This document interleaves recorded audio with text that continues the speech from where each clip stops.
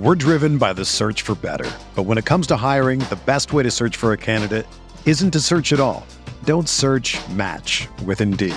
Indeed is your matching and hiring platform with over 350 million global monthly visitors, according to Indeed data, and a matching engine that helps you find quality candidates fast.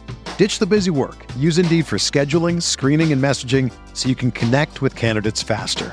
Leveraging over 140 million qualifications and preferences every day, Indeed's matching engine is constantly learning from your preferences, so the more you use Indeed, the better it gets. Join more than 3.5 million businesses worldwide that use Indeed to hire great talent fast. And listeners of this show will get a $75 sponsored job credit to get your jobs more visibility at Indeed.com/Blue Wire. Just go to Indeed.com/Blue Wire right now and support our show by saying that you heard about Indeed on this podcast. That's Indeed.com/Blue Wire. Terms and conditions apply. Need to hire? You need Indeed. Burrow fires downfield to Jamar Chase. He's got it. Wow. And takes it all the way. DJ Moore has a pass to the end zone. Jonathan Taylor. Touchdown. Pass is caught. Diggs. Touchdown.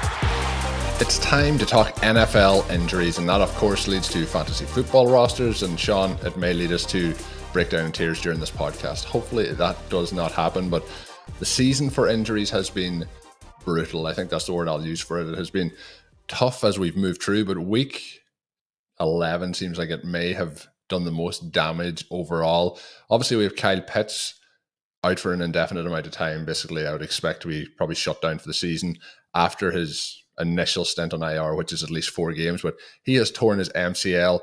Somebody who was starting to progress into a spot where it really felt like we were going to see him truly break out as a rookie and really be a fantasy asset down the stretch was Wendell Robinson. He tore his ACL on Sunday. Sean, when we did our recap show late Sunday night for you, early Monday morning for me, it felt like it could be serious, but it didn't seem like the initial reports were as concerned. But the news came out, obviously that ends his season, which is very, very sad. And of course, all these injuries, we come back to the players themselves, them missing the time, their careers, how they recover. Obviously, we're only covering it from the fantasy football element of it, but our thoughts go to those players. But Sean, then, the news keeps coming, and that's Justin Fields, who I mentioned on that show, had a shoulder injury. It's a separated shoulder. It seems like could potentially be a shoulder dislocation. Seems to be day-to-day, but could also, and they haven't been able to rule it out, could be potentially season-ending. So we're hoping for more positive news as this week goes along, and that it isn't that case. So it could be a case he plays this Sunday and plays the rest of the season. It could be a case that his season could be shut down, which, as we've seen over the last 4 to 5 weeks, him continue to break out, look electric as a rusher. Let's hope that's not the case, Sean. And then we'll try and add in some positive elements as we go through today's show. We recap some of these games.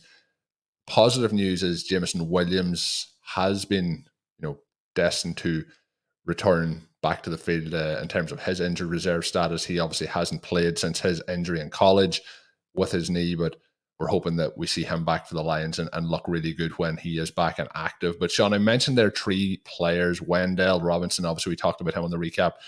Justin Fields, Sean, was somebody we had in the must-draft category, and this would be brutal if it does lead to be season-ending. Yeah, it would.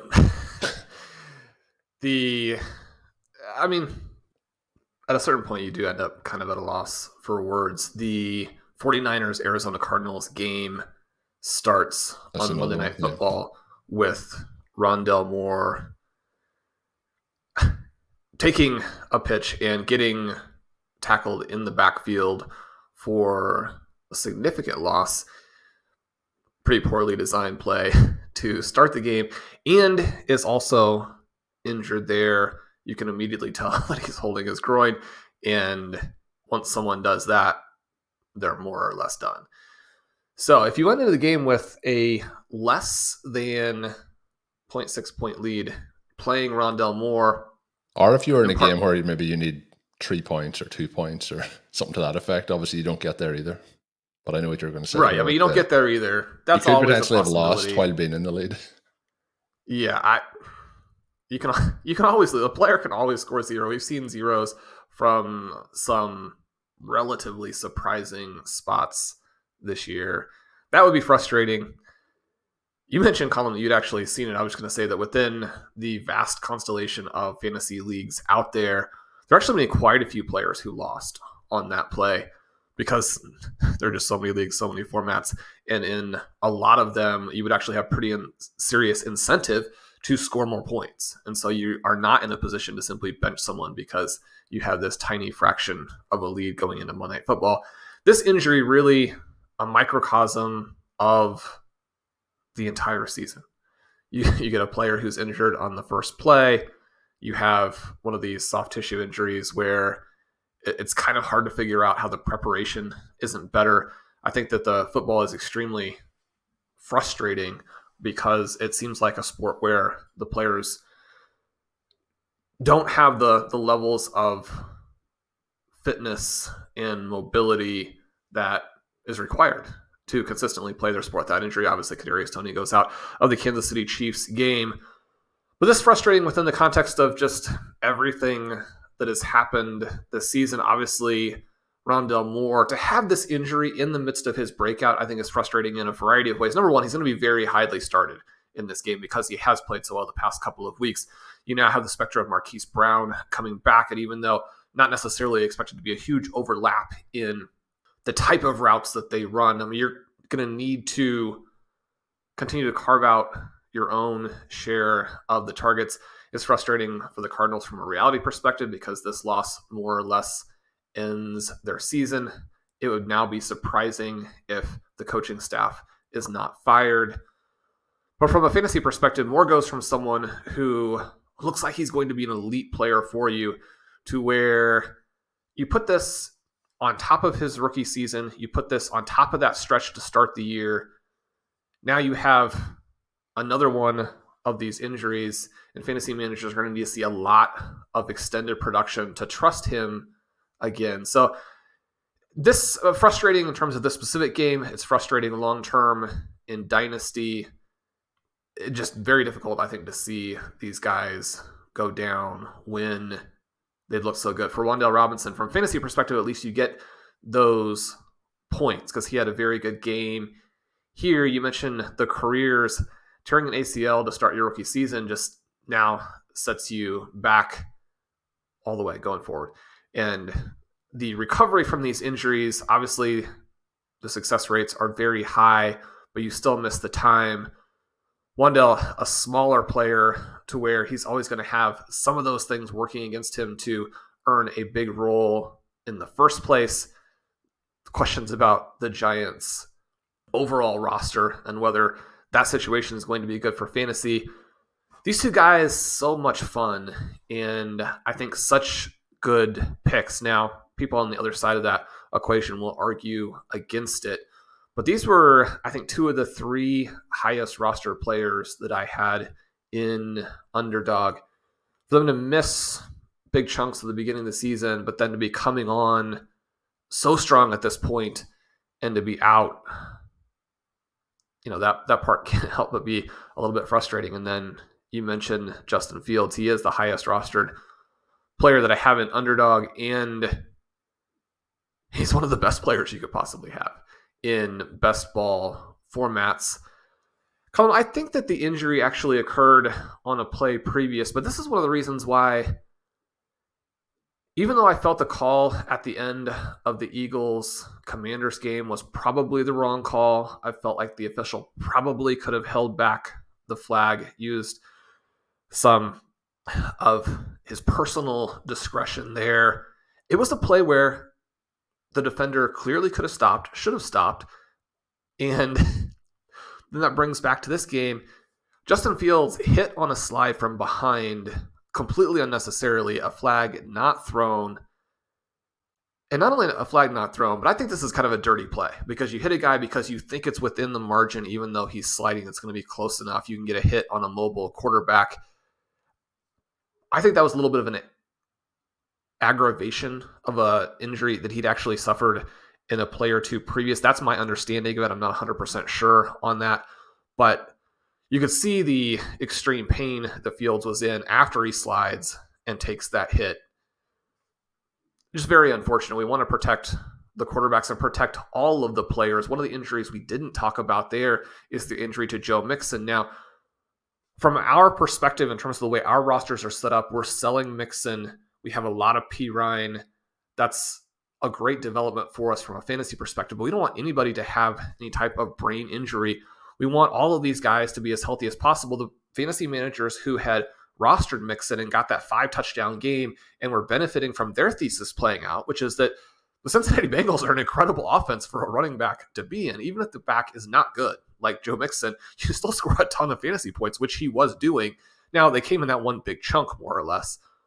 But he misses a game, and now it's not just the game, but potentially life is impacted with the concussion there. You have the second concussion or concern here with Matthew Stafford back in the concussion protocol. That less fantasy relevant because the Los Angeles Rams have absolutely cratered this season. But week 11 was pretty rough. I mean, this season has been sort of a darkest timeline experience and experiment in so many ways. But week 11, possibly even the darkest of the dark timelines that we've gotten to experience this year. The injury to Trey Lance early, the injury to Breece Hall. From a historical perspective, you get that injury to Cooper Kupp, which was just an absolute dagger. More this week. Now, injuries are part of every fantasy football season. This one has just been rough in terms of how many, the greatness of so many of the players who were hurt, the sequencing of things. We've talked a little bit about the Jerry Jeudy injuries at the beginning of games.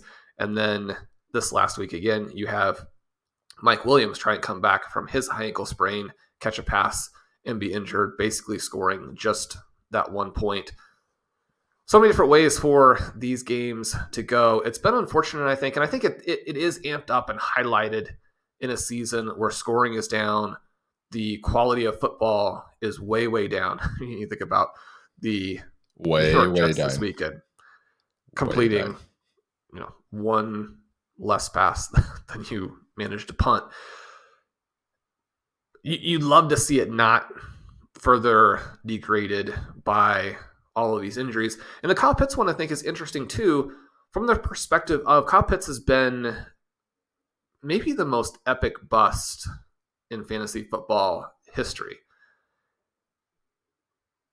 I mean, we're at a point where if he were to stay healthy the rest of the season, you're asking questions like, is Travis Kelce going to score more touchdowns than Kyle Pitts catches passes? I mean, we're really kind of at that level. But Kyle Pitts is just one guy, and you have the entire rest of your team to draft. It's been difficult to find points, and obviously you need to find points early. And so Kyle Pitts taking one of those spots is a huge problem. And yet, if you've drafted well throughout the draft, then you could be making a playoff push. And tight end is so down, especially after some of the further developments that we've had in the past week, where Trey McBride is this huge waiver wire pickup. I mean, I was adding guys who probably will barely even see the field on Sunday morning to try and cover for Gerald Everett everywhere. It's bleak.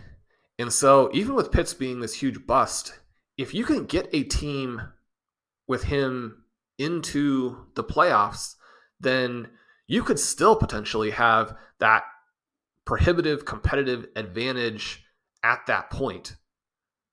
And now that no longer seems to be in play either. I mean, I think there's a sense of palpable relief here for many fantasy managers where it's just like, thank goodness, this puts me out of my misery. The decision is taken out of our hands now. Yeah. But we still don't want to see it. There's going to be a huge downgrade from Pitts to whoever you have to now plug in. So even though it can be cathartic or what have you to no longer have to stare at that in the lineup every week, it still is a massive blow to your team.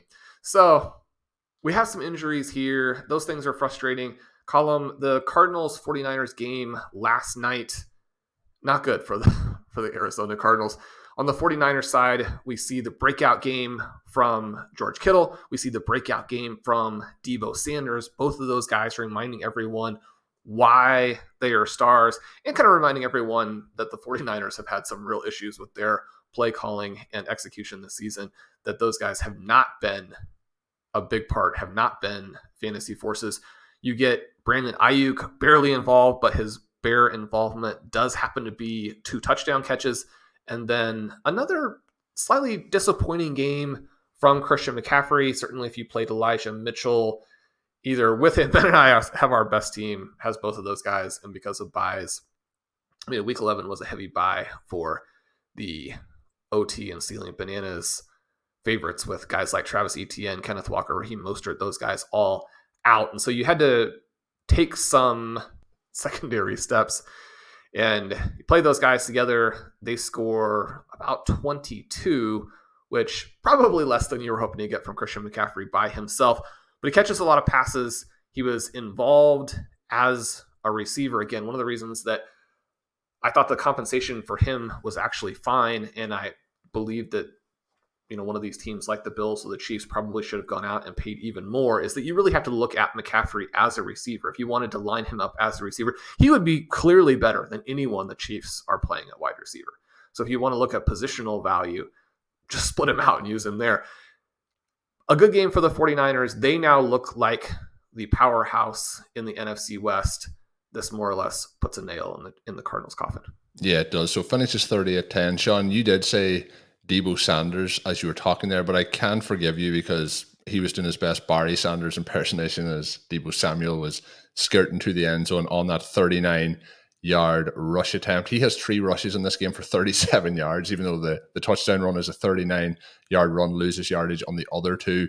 But another incredible play by Deebo Samuel. When he has the ball in his hands on those rushing plays, it is one of the most fun things to watch in the entire NFL. So that was a real bright spot on this game. A little bit of an interesting box score or stat line when you look through it. So we have 2 catches for Brandon Ayuk, 2 touchdowns, 20 yards. We have 4 catches for George Kittle, 84 yards, 2 touchdowns. So a little bit of a concentrated offense, but you mentioned Christian McCaffrey, his day kind of saved by those 7 receptions, 7 targets, 67 yards going his way. Sean, Rondale Moore obviously getting injured changes the game plan a little bit here. The other big note is obviously that Kyler Murray did not play. It was Colt McCoy who starts the game. Trace McSorley comes in later in the game.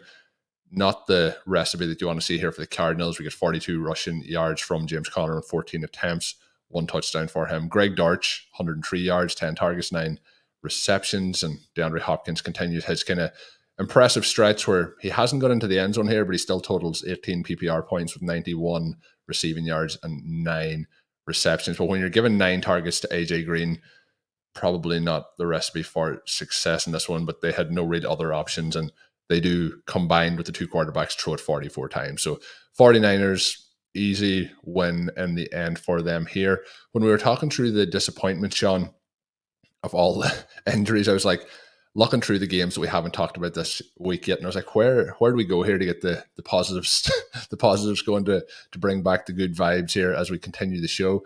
I couldn't really decide where to go. I was thinking of maybe talking about the Bills, but I think we'll go to the Cowboys. And the positive for that for me, Sean, this week was any team with Tony Pollard on it done quite well. He has 15 carries, 80 rushing yards, but the big talking point for Pollard is the 109 receiving yards off those 6 receptions. He gets 6 targets. He leads the Cowboys by a mile in this one in terms of receiving yards. He has 109. Next closest is CeeDee Lamb with 45 receiving yards. Ezekiel Elliott continues to be inconsistent in his efficiency, or inefficient rather than inconsistent. But that was 2 touchdowns that saved his day. He has 15 carries for 42 yards in this one, averaging 2.8 yards a carry. But the Vikings, Sean, here just did not turn up. Nothing happens for the Vikings. Disappointing all round. What is your overall thoughts here? And I guess Tony Pollard has to be the key focus here. Yeah, it's so cool to see what he's doing. So electric. I know we keep saying this, and we've been saying this for a long time, Sean, and people are probably tired of us saying it, but like, look at Tony Pollard playing, look at Ezekiel Elliott playing. We need more Tony Pollard here, please. Yeah, I mean, Tony Pollard is doing his best Jamal Charles impersonation, and that's the kind of player you probably want to get on the field, get involved. The Cowboys would argue that he has 21 opportunities in this game. They don't really want him to play more than that. We'll see how the breakdown goes in games that are more competitive, in games where they need him late, in games where maybe they're not able to get 15 carries for both guys. The tricky part here, if you are a Pollard manager, is that it could be even bigger. I mean, they could give those touchdown carries to Pollard, and all of a sudden you're talking about him among the all-time greats. I mean, the Cowboys have really stumbled into a player of that level, and yet reluctantly stumbled into him. Right. I mean, you're talking about having a Barry Sanders or a Jamal Charles, and that's exaggeration. And yet those are the types of things that he's doing, and those are the types of things that he has been doing. When we talk about the peripherals, when we talk about the advanced stats that you can find in the Advanced Stat Explorer, and you look at the explosive runs, you look at the yards after contact, you look at the ability to make plays in the receiving game, all of this stuff has been there and been there for a while. It's not like this is some out of nowhere type of performance. And I think it comes down a lot to just the preferences that offensive coordinators have and coaches have, to where they want those big backs. They want to see guys thrash around. One of the reasons that there is so much talk in the analytics community about running backs being either beside the point or completely counterproductive is that even among the analytics crowd, you have this emphasis on things like broken tackles because there's a predictive element to that, as opposed to focusing on creating value, creating big plays, running to daylight, and being able to deploy players in the way that will help you win football games. We're driven by the search for better. But when it comes to hiring, the best way to search for a candidate isn't to search at all. Don't search, match with Indeed. Indeed is your matching and hiring platform with over 350 million global monthly visitors, according to Indeed data, and a matching engine that helps you find quality candidates fast. Ditch the busy work. Use Indeed for scheduling, screening, and messaging so you can connect with candidates faster. Leveraging over 140 million qualifications and preferences every day, Indeed's matching engine is constantly learning from your preferences, so the more you use Indeed, the better it gets. Join more than 3.5 million businesses worldwide that use Indeed to hire great talent fast. And listeners of this show will get a $75 sponsored job credit to get your jobs more visibility at Indeed.com/Blue Wire. Just go to Indeed.com/Blue Wire right now and support our show by saying that you heard about Indeed on this podcast. That's Indeed.com/Blue Wire. Terms and conditions apply. Need to hire? You need Indeed. Another day is here, and you're ready for it. What to wear? Check. Breakfast, lunch, and dinner? Check. Planning for what's next and how to save for it? That's where Bank of America can help. For your financial to-dos, Bank of America has experts ready to help get you closer to your goals. Get started at one of our local financial centers or 24/7 in our mobile banking app. Find a location near you at bankofamerica.com/talktous. What would you like the power to do? Mobile banking requires downloading the app and is only available for select devices. Message and data rates may apply. Bank of America NA, member FDIC. As you mentioned at the start, Pollard catches all 6 of his targets, goes over 100 yards, scores 2 touchdowns. That type of element brings value, allows your team to win, allows your team to deal with some of these defenses that we're seeing in 2022 that so many teams have no answer for.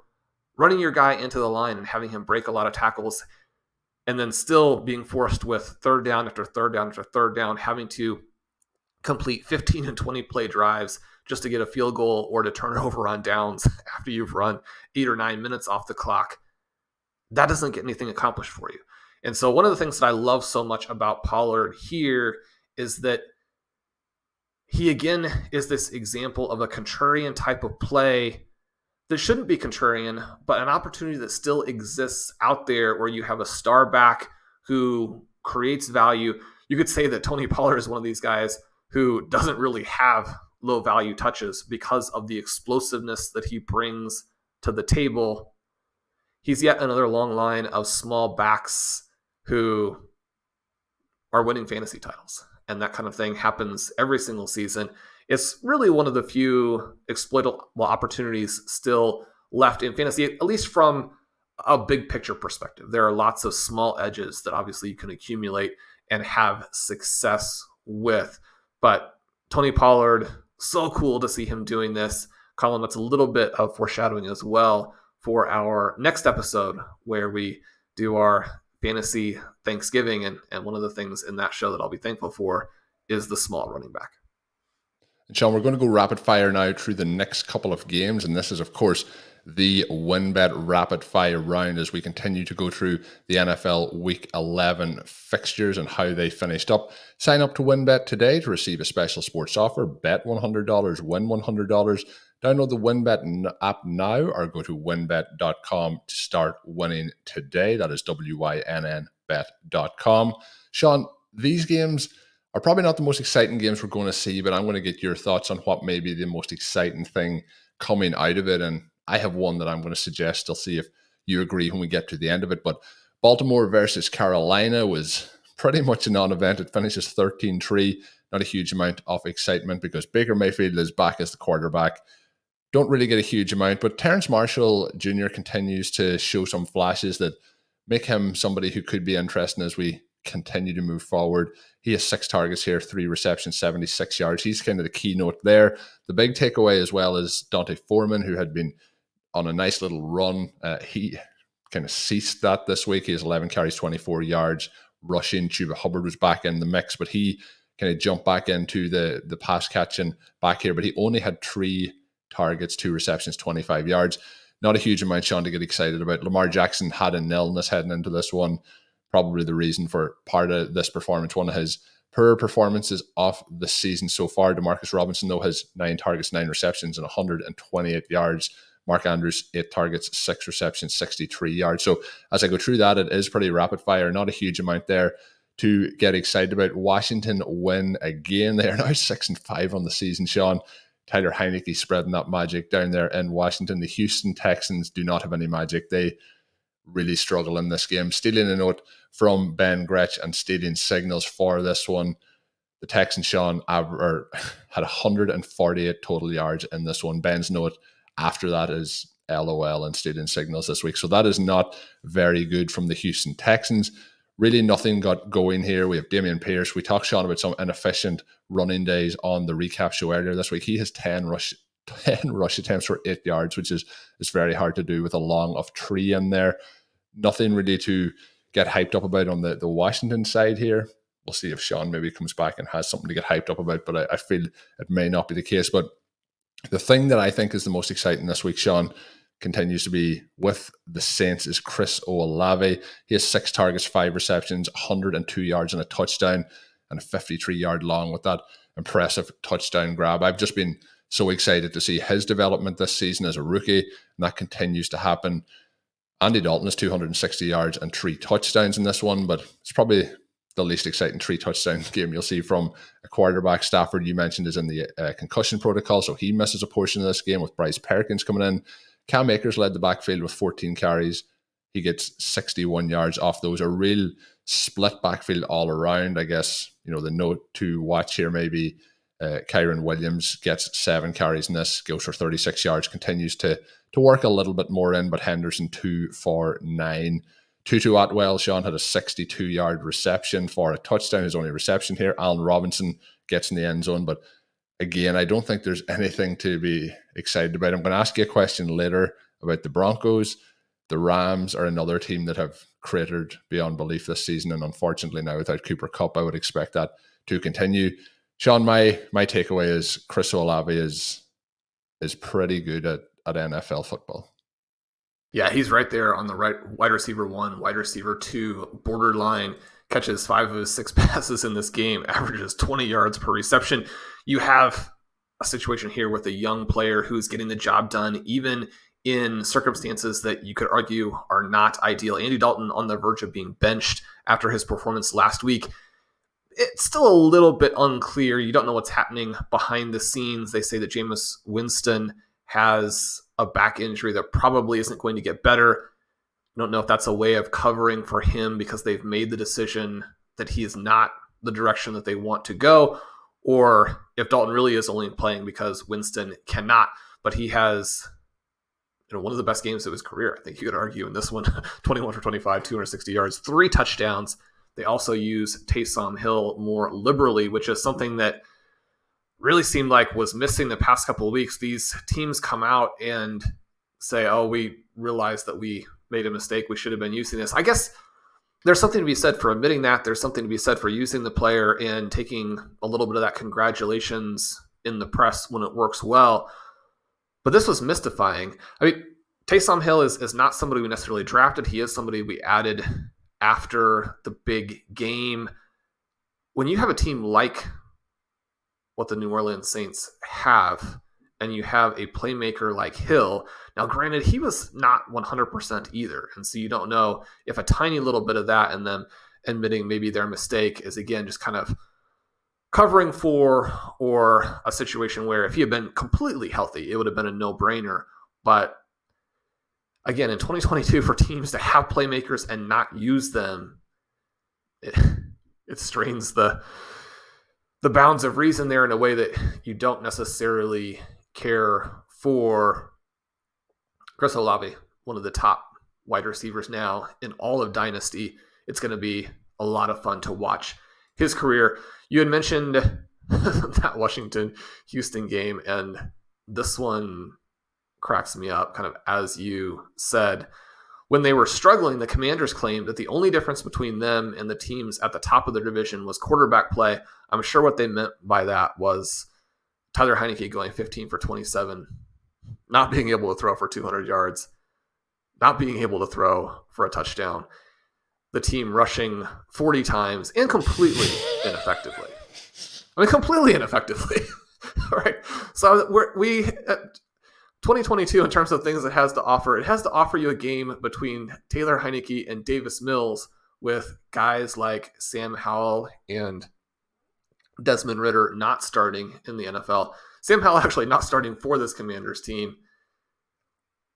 I think when you are the Houston Texans and you're so far away from being competitive that there's some sense to trying to develop someone like Davis Mills and not continually jumping QB to QB, not necessarily doing what the Colts have done where you're trying out a new retread every season. But there's just simply not a lot in Davis Mills' background that would have suggested he could be successful at the NFL level at more than that bottom level starter, maybe a very solid NFL backup. When you're developing your team over the long run, I mean, one of the things about losing is that you can accumulate a lot of picks, a lot of young players. You can sort of stash money, both from the owner's perspective in terms of how you manipulate the accounting of the salary cap to be able to then spend it later. Nothing that the Houston Texans have done has been in that direction. And even in terms of how they approach the draft, instead of swinging big with the picks that they have, they took a conservative approach. And they also have gotten both lucky and unlucky. Obviously, the cancer diagnosis for their receiving weapon, very sad, and yet hopefully he is doing well. We still have some hopes for him and what his NFL career can be once he gets well. They appear to have hit on someone like Dameon Pierce, but the problem is that when you let your roster fall into this level of disarray, then you have a game like this where a young David Montgomery-ish player, maybe a Josh Jacobs-ish player, has 10 carries for 8 yards. There's not really even that much that he can do about it. We know that Brandon Cooks doesn't want to be on the team. Their best player doesn't want to be on the team is another problem. He's also an aging veteran. Sure. And if Brandon Cooks is your best player or even like a decent player on your team, that also is a problem because this is a guy who catches passes when he gets open. He does get open, but doesn't go out and make a play on the ball. He's been traded from team to team to team because he's kind of the guy who... The only team that doesn't want to trade him is the Houston Texans. All the other teams wanted to trade him. Right. And so you have Brandon Cooks, Nico Collins. I mean, Chris Moore has had a big impact on this team this season. Again, cool for him. And you like to see these guys accomplish these things when they're given a chance. But if you wanted to develop Davis Mills, then you needed to give him some possible weapons to do that. I don't know. We probably didn't need to have a Houston Texans segment. All of these things are more or less straightforward. The other note on this is anyone that did watch this or watch the highlights starts off with Tyler Heineke pretty much on the opening drive throwing what should have been the easiest, interception in NFL history. The ball is dropped, the ball is punted away, and then it becomes time for Davis Mills to throw a pick six to give it. So the quarterback play to start this game is something quite comical if anyone wants to watch that back. But the best quarterback in this draft class lasted till the 5th round. And a quarterback who's a better prospect than some of the guys who are going to get picked in the 1st round this next year. So very efficient and forward-thinking moves by NFL front offices. It's cool to see Washington get a victory. Let's talk about some real NFL teams. They do have Terry McLaurin, Curtis Samuel, and Jahan Dotson, and the leading receiver for the Washington Commanders was Logan Thomas. So again, that fits with everything that happened in the rest of this game. Yeah, so we'll talk about someone who is a true contender this year and won this game. And it was an interesting game to watch because we have the Buffalo Bills winning 31-23 against the Cleveland Browns, and it was a situation where Buffalo looked quite comfortable throughout. I seen and at the sideline one time we see Diggs talking to the coaching staff. Doesn't look all that happy, but does come in shortly after that and catch a touchdown. It was a quiet day for him overall, though 5 targets, 4 receptions, 48 yards, 1 touchdown. But I'm sure part of that conversation was around the fact that he wasn't getting targeted in the early portion of the game. Gabe Davis gets 7 targets, Dawson Knox gets 7 targets, and one of his better games, 7 for 7 for 70 yards for Dawson Knox. Sean, somebody who I was all in on in the offseason, and it's playing out quite well so far, especially on any rosters that have Tony Pollard and Singletary, but Singletary goes 18 for 86 and 1 touchdown. And this one, he also has 2 receptions on 2 targets for 11 yards. James Cook also been sprinkled into the game, but Hines looks to be somebody who is going to be used mostly, special teams at the minute as he works his way into maybe understanding that playbook. But the other side of this is Kareem Hunt was not very efficient overall, but we have Nick Chubb with 14 carries for 19 yards, which is really not something we see from him. The Bills really shut him down in this one. The success for the Browns coming through the air, Jacoby Brissett is 324 yards, 3 touchdowns, no interceptions.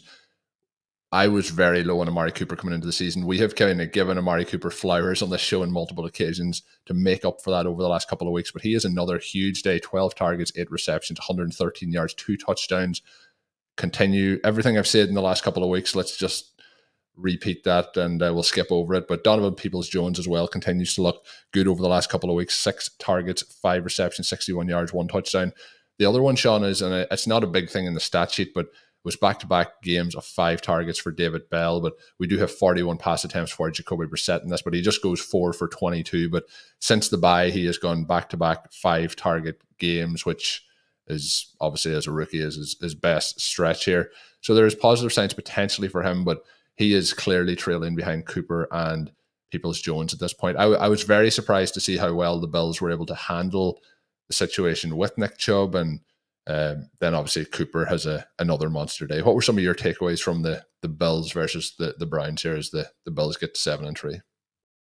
This was an odd one that in the end more or less plays out as we would expect.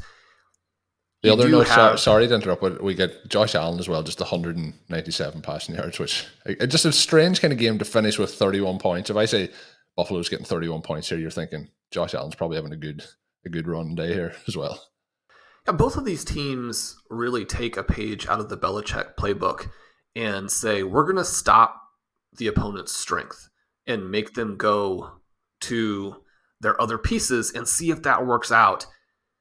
And what happens then is you have the better team win. So if you're the Buffalo Bills, that's how it's supposed to work.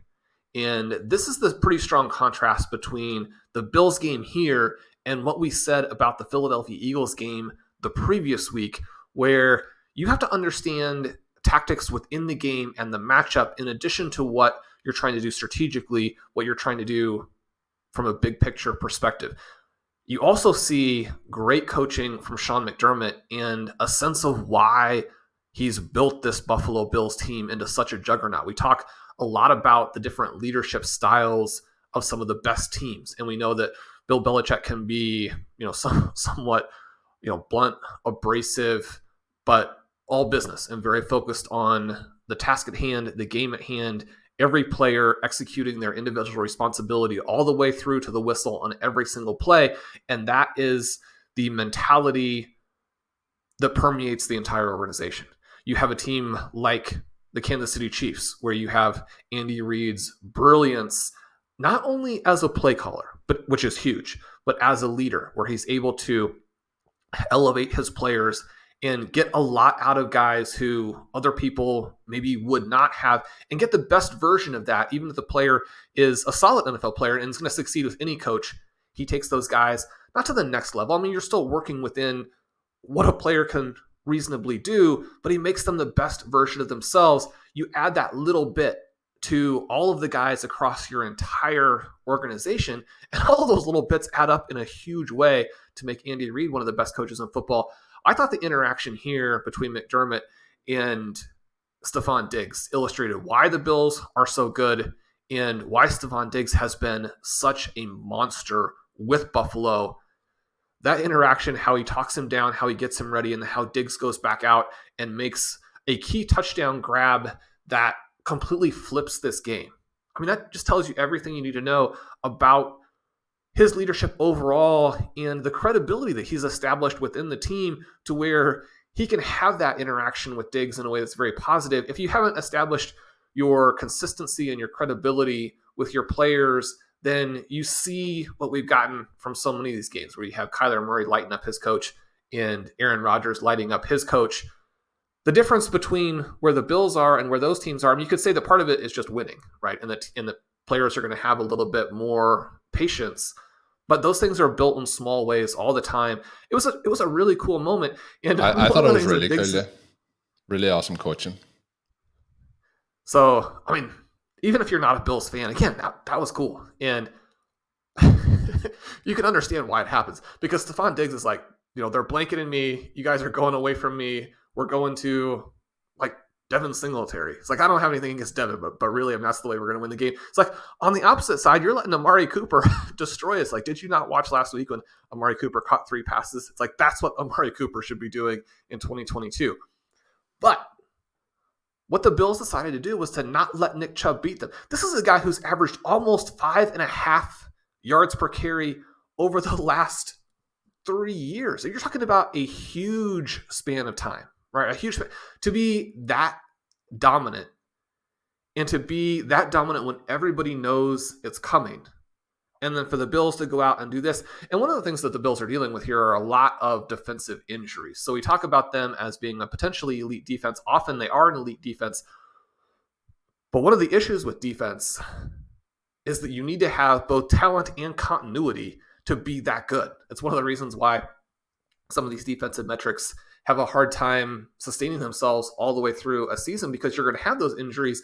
And it's not just losing the talent, it's losing the ability to execute, because guys know what their teammates are going to do. So the Bills are dealing with this. They come out, they get lit up by Amari Cooper. Donovan Peoples-Jones, also a very solid game. Jacoby Brissett looks good, but the Bills take them out of how they win. You get a combined 51 rushing yards from Hunt and Chubb.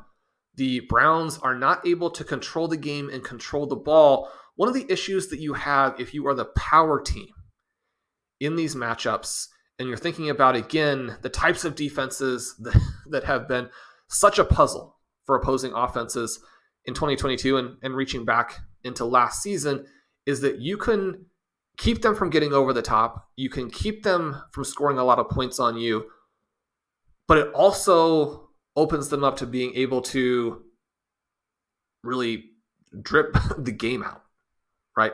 And if you are the Buffalo Bills and you have Josh Allen, you have that level of explosiveness, that's the very last thing that you want. You do not want the other team dictating the tempo in the game to you. This is the problem that the Eagles have run into. You got to go ahead, make those stops, say it's okay if we're beaten over the top. It's okay if Amari Cooper scores some points against us. As long as we have enough possessions, as long as we have a game where Josh Allen is going to have the ball in his hands, as long as we have this chance to outscore them, which is what they got done, you have that stretch where they go from being down 10-3 to up 28-10, where all of those things manifest in a manner that they're able to then not have another upset loss. Early on, it looked like that was a possibility as they're being forced to run, and Singletary and James Cook both doing well. This is a huge game for them. They couldn't afford to fall another game behind the Dolphins, another game behind the Chiefs. It was a situation where you get very close to Kansas City losing, and suddenly you'd be back at the same level with them. Obviously, you have the tiebreaker. Other things are going to come into play in terms of how their own division plays out. They do get a little bit of help from the Patriots there, although I'm sure that they're a lot more concerned about the Patriots' big picture than they are about the Jets, even with that loss to the Jets. So this is a huge game for the Bills, and I think that their tactics, very successful. If you're starting Nick Chubb, probably not as happy, but so many things that the Bills do right in this game, I think, very clearly, but even beyond Josh Allen, one of the best organizations of football. Yeah, I would agree with you there. And the last one, Sean, best organization, you just mentioned it at the moment. I think the Texans probably still fit that, but a team who we thought were going to be a good organization, but are very much not a good organization at the moment in terms of their on-field play, that is the Denver Broncos. They lose this week again, 22-16 to the Las Vegas Raiders. Both of these teams now 3-7. So neither team going in the direction they probably really want to be moving in, but we are, in terms of fantasy football, getting a lot more out of the Raiders, particularly in a concentrated spell. We have Josh Jacobs doing what he has done pretty much all season. He's 109 rushing yards in this one, adds on then 51 yards through the air on 3 receptions. So he has his day again. Davante Adams has 13 targets, 7 receptions, 141 yards, 2 touchdowns. So he does what Davante Adams does. But Sean, the part I want to ask you about is not that. We've talked through that on many occasions over the last couple of weeks. The part I want to talk about is Denver Broncos heading into the season, the expectations with some of the players. Obviously, we get injuries that have happened, which is obviously unfortunate. We lose some of their key players for the season, but Russell Wilson has struggled so bad. You mentioned recently that might be one of the worst contracts in NFL history when all is said and done. Melvin Gordon is waived after this game. Disappointing outing for him, but obviously more disappointing for him is to get waived. Then we have Chase Edmonds, who has recently been acquired in a trade. He has a high ankle sprain, likely to miss multiple weeks. This team, with the expectations we had heading into the season, the likes of Albert O, Jerry Jeudy, unfortunately, on the injury side of things, Javonte Williams got injured as well. Is this one of the biggest, I guess, fantasy vacuums, I guess we'll call it, where the expectations heading into the season versus what we actually have received to date at this point of the season? I don't know that I can remember anything similar. I mean, obviously you have disappointing teams. I think that the Atlanta Falcons and what they have done offensively this year has to count as one of the biggest travesties in terms of maximizing your talent and using your players. But they didn't have the balls around them. They didn't have the balls. No. I mean, not even remotely similar. And so you could have a team like the Falcons that has been a massive disappointment, and it's not even in the same universe as what we're getting here from the Denver Broncos. It's not just that Russell Wilson has been disappointing. He's been a massive bust. To have him play this poorly is shocking. And that's even for those of us who thought it was just a miraculous trade that the Seahawks have pulled off. I mean, I loved the trade and still thought that Russell Wilson would be a positive for the Denver Broncos. It again is a situation where once you start to make bad choices as an organization, it can snowball because the move and the overpay for Wilson, the risk that you take for an aging QB who has struggled in his career to succeed in the way that most quarterbacks succeed. And there's a huge difference in terms of short passers between a Drew Brees and a Russell Wilson in the way that they get things done. And that doesn't have to be a knock on Russell Wilson prior to this season at all, because he's someone who, despite not having the traditional drop back and throw ability, had been one of the most efficient, dynamic, explosive passers ever, and had led the Seahawks to multiple Super Bowls. So his accomplishments as an NFL player are, I mean, they withstand this. I mean, this part of it is going to keep him from being one of the all-time greats.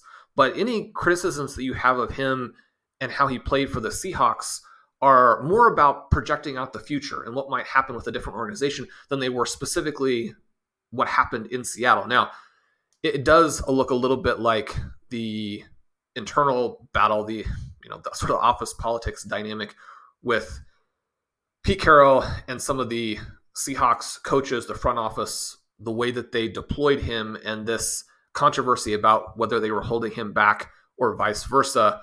Not that he was holding back the Seahawks. I don't think that you can make that claim, but it does now look like the offenses that they used him in were probably a better fit for his talents than it seemed like at the time. And a lot of this goes back to this idea of running the ball too much and limiting your team voluntarily that way. Was there a happy medium between what they did and what Russell Wilson might have liked to have done that would have been better for them? Probably. And yet we can see now what some of the problems are. But the flip side of that is just that Russell Wilson, obviously a declining talent, the inability to extend plays and to make those plays down the field. You have both athleticism and arm strength issues that were simply not there in the past, but you do run into the risk with on an aging quarterback of this specific profile. And so you look at the Broncos and them chasing the past because they're so desperate for quarterback play. It really has been a complete and total collapse. They haven't been able to keep KJ Hamler healthy. It seemed like he would be an interesting player, specifically within the context of this offense. I think that Greg Dulcich is a good buy right now, but he has gotten less hot after he started his career in a very big way, a way that created an even bigger contrast between him and Albert O. And you're thinking, okay, well, the team at least was right about this. The Dulcich can be a star and these other guys weren't. And yet the problem now is that those games look a little bit fluky. But I mean, who's going to succeed here? You have Courtland Sutton trying his best and failing. Sutton, someone else who probably promoted ahead of what he'd actually done by the fantasy community. That was one of the reasons that we were on Jerry Jeudy. But I mean, being on Jerry Jeudy has obviously not worked out because that guy is made of paper, more or less. So, I mean, can you reasonably start Jeudy anytime in the next 3 years? As soon as you start him, he's going to get injured on the first play. I just so you go back to the situation with the Denver Broncos, and I don't know. I mean, if you're a fan of one of the other AFC West teams, then I guess it's humorous. If you're a fan of football in general and just don't want to see these guys like real lives, I mean, just like with the injury situation, and I know that I emphasize this a lot, and people are going to be like, Sean, I mean, it's for fun, and part of the fun is rooting against people, and it's a competition. If everybody got to win, it would be Little League. But I mean, these are real people, and to see I mean, you think about what happens for famous people as they get older in far too many circumstances, and how it's difficult to go from being someone who's important and a star and in the limelight to someone who is not necessary. I mean, none of us are ordinary, right? None of us are mundane. I mean, you have to choose who you are and how you want to live and who you want to be, and your inner life, your internal thoughts are going to determine how happy you are, the quality of your interactions, all of those types of things. You have control over that. You have to take control over it and be the person that you want to be. But there's no question also that external factors are going to wear on you and have an effect. And so, again, real people who go from being superheroes to being goats, that's very, very tough. So in the same way that you have injury issues that really hurt people's lives, I mean, this season has been very rough for the coaches and players in Denver whose lives have taken a very bad turn. I mean, we think about, having a fantasy team that doesn't win, and you're like, well, that really spoiled my 2022. Like, imagine what it's been like for the Denver Broncos. I mean, our fantasy teams are more important. Well, I mean, but you think about how I mean, it's important to you. And I think that sometimes people can demote their leisure activities too much in terms of the importance of them. One of the reasons why we talk about fantasy football, one of the reasons why people enjoy it. And one of the reasons why the OT community exists, why the fantasy football community exists, why all of these things are happening is because it does matter. I mean, there is meaning and there is purpose to your leisure time activities and to your entertainment. If you don't have leisure activities and you don't have entertainment that you enjoy and you find meaning in, then, I mean, again, that causes a real issue with quality of life. And so it matters to us, but obviously it is a little different in terms of how it matters to them. I just want to say here too, it's not important to note necessarily, everybody knows, but Davante Adams, 141-2 against one of the NFL's better defenses when everybody knows it's coming. I mean, how is he doing that? You have a situation here with Las Vegas where the reports over the last week are that either Josh McDaniels is going to be gone or Derek Carr is going to be gone. Probably exaggeration. Within the context of a team that is so bad that either the coach or the quarterback has to go, Davante Adams is eviscerating the competition and can't be stopped despite the Raiders having no other offensive weapons. I mean, you can talk about Josh Jacobs in the run game, but we know that doesn't actually affect your passing game performance. Just astonishing. And it's been fun to watch. Davante Adams, Sean, is, in my opinion, I don't know if this will happen when it comes to it because he doesn't have the rings to back it up, but I think he's a first ballot Hall of Famer as a wide receiver. I think he's one of the greatest wide receivers that we've ever seen play in the NFL. Is that a hot take? I don't know if this is an appropriate time to mention it, because there's no appropriate time to mention something for the billionth occasion. But it almost seems like if Cooper Kupp doesn't win last year's MVP, that there is a receiver who made a certain team unbelievably successful the last couple of years, and that maybe there is a receiver who should be back-to-back NFL MVPs. I wonder, Sean, can you set up a petition to remove the last two MVPs for Aaron Rodgers and we'll give them to Davante Adams? Well, I mean, wouldn't everybody be behind that? I mean, isn't it clear at this point? He is incredible. He's absolutely incredible. Yeah. So anyway, obviously Aaron Rodgers, a solid quarterback, but Davante Adams, one of the greatest of all time at wide receiver. You can see it with the Raiders. You can see it previously with the Packers. Colin, you and I drafted quite a bit of Davante Adams. Controversial because Stephon Diggs there. Controversial because CeeDee Lamb there, and Lamb is coming on even though he didn't have a great game. Davante Adams is now ahead of Justin Jefferson. Obviously, they go in very different directions this past week, but the scope of his performance, just astonishing. He is incredible. He is, and this is another important thing to note is, like, you know, after his first two seasons basically in the NFL, people were casting him aside, you know, particularly people playing Dynasty with some of these players who maybe haven't hit just yet. There was a very rocky road for the start for Davante Adams in Green Bay with Aaron Rodgers and how things have played out since. And I used to say it, I haven't said it, Sean, since he left the Packers, but Davante Adams usually says that he's a top 2 NFL receiver in the NFL and he's not number 2. And at the moment, again, he's making a case for that. There's been a couple of down weeks.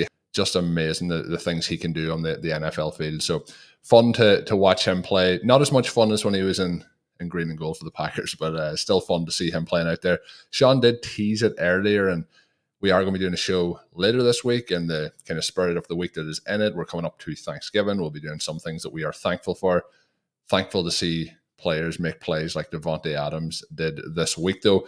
But we will be back to drop that show for you. It may even pop out on Wednesday pre-Thanksgiving to check out. So we'll have that ready for you in the RotoViz Overtime podcast feed. Make sure you are subscribed to get those shows once they go live.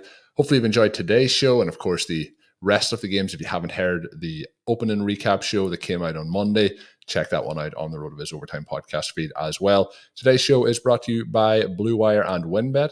Thank you to them again for their support of the podcast. And until we are back with that show that I teased a moment ago, my name is Colin Kelly. You can follow me on Twitter at Overtime Ireland. And of course, check out all Sean's work on rotoviz.com. And until we are back, have a good one. Thank you for listening to Overtime on RotoViz Radio. Please rate and review the RotoViz Radio podcast on iTunes or your favorite podcast app. You can contact us via email at rotovizradio@gmail.com. Follow us on Twitter at RotoViz Radio. And remember, you can always support the pod by subscribing to RotoViz with a discount through the RotoViz Radio homepage, rotoviz.com/podcast.